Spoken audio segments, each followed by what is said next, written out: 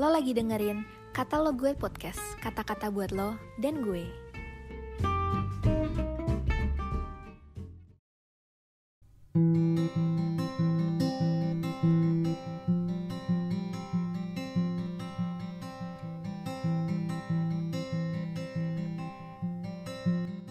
Shalom Sobat Muda. Hari ini, seperti biasa, kita akan kembali merenungkan firman Tuhan. Firman Tuhan hari ini mengenai imam Tuhan dan pelayan Allah, yang diambil dari Yesaya 61 ayat 5-10. Berbunyi, orang-orang luar akan melayani kamu sebagai gembala kambing dombamu, dan orang-orang asing akan bekerja bagimu sebagai petani dan tukang kebun anggurmu. Tetapi kamu akan disebut imam Tuhan dan akan dinamai pelayan Allah kita. Kamu akan menikmati kekayaan bangsa-bangsa dan akan memegahkan diri dengan segala harta benda mereka. Sebagai ganti bahwa kamu mendapat malu 2 kali lipat, dan sebagai ganti noda dan ludah yang menjadi bagianmu. Kamu akan mendapat warisan 2 kali lipat di negerimu, dan sukacita abadi akan menjadi kepunyaanmu. Sebab aku, Tuhan, mencintai hukum dan membenci perampasan dan kecurangan. Aku akan memberi upahmu dengan tepat dan akan mengikat perjanjian abadi dengan kamu. Keturunanmu akan terkenal di antara bangsa-bangsa, dan anak cucumu di tengah-tengah suku bangsa, sehingga semua orang yang melihat mereka akan mengakui bahwa mereka adalah keturunan yang diberkati Tuhan. Aku bersukacita di dalam Tuhan, jiwaku bersorak-sorai di dalam Allahku, sebab Ia mengenakan pakaian keselamatan kepadaku dan menyelubungi aku dengan jubah kebenaran, seperti pengantin laki-laki yang mengenakan perhiasan kepala dan seperti pengantin perempuan yang memakai perhiasan. Mari kita sama-sama renungkan dari ayat yang telah kita baca.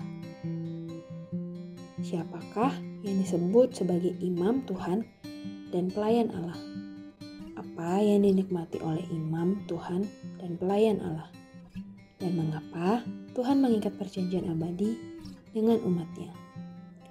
Saudara, saat perkataan Yesaya disampaikan, keadaan bangsa Israel sedang dibuang dan dijajah oleh bangsa Babel. Bait Allah yang mereka banggakan hancur. Mereka menjadi budak dalam kondisi yang menyedihkan dan memalukan. Namun, Allah tidak melupakan umatnya. Sekalipun bangsa Israel tegar tengkuk, Tuhan tetap mau memakai bangsa Israel untuk mengalirkan berkat dan menjadi berkat bagi bangsa-bangsa lain yang belum mengenal Allah. Untuk menjadi berkat, maka bangsa Israel perlu menjadi imam Tuhan dan pelayan Allah. Sekalipun pemulihan seperti itu terasa mustahil bagi bangsa Israel, tetapi itulah Allah kita sanggup melintasi kemustahilan.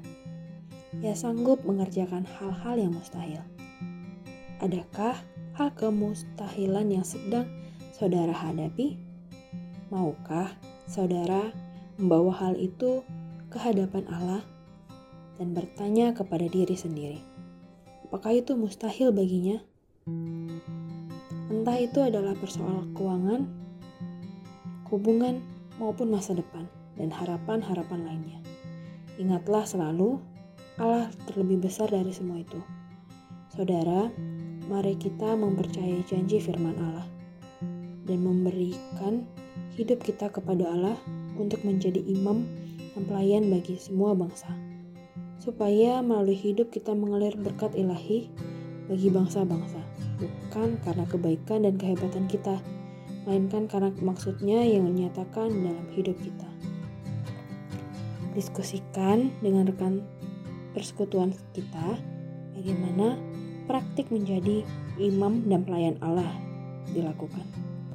Shalom, Tuhan Yesus memberkati.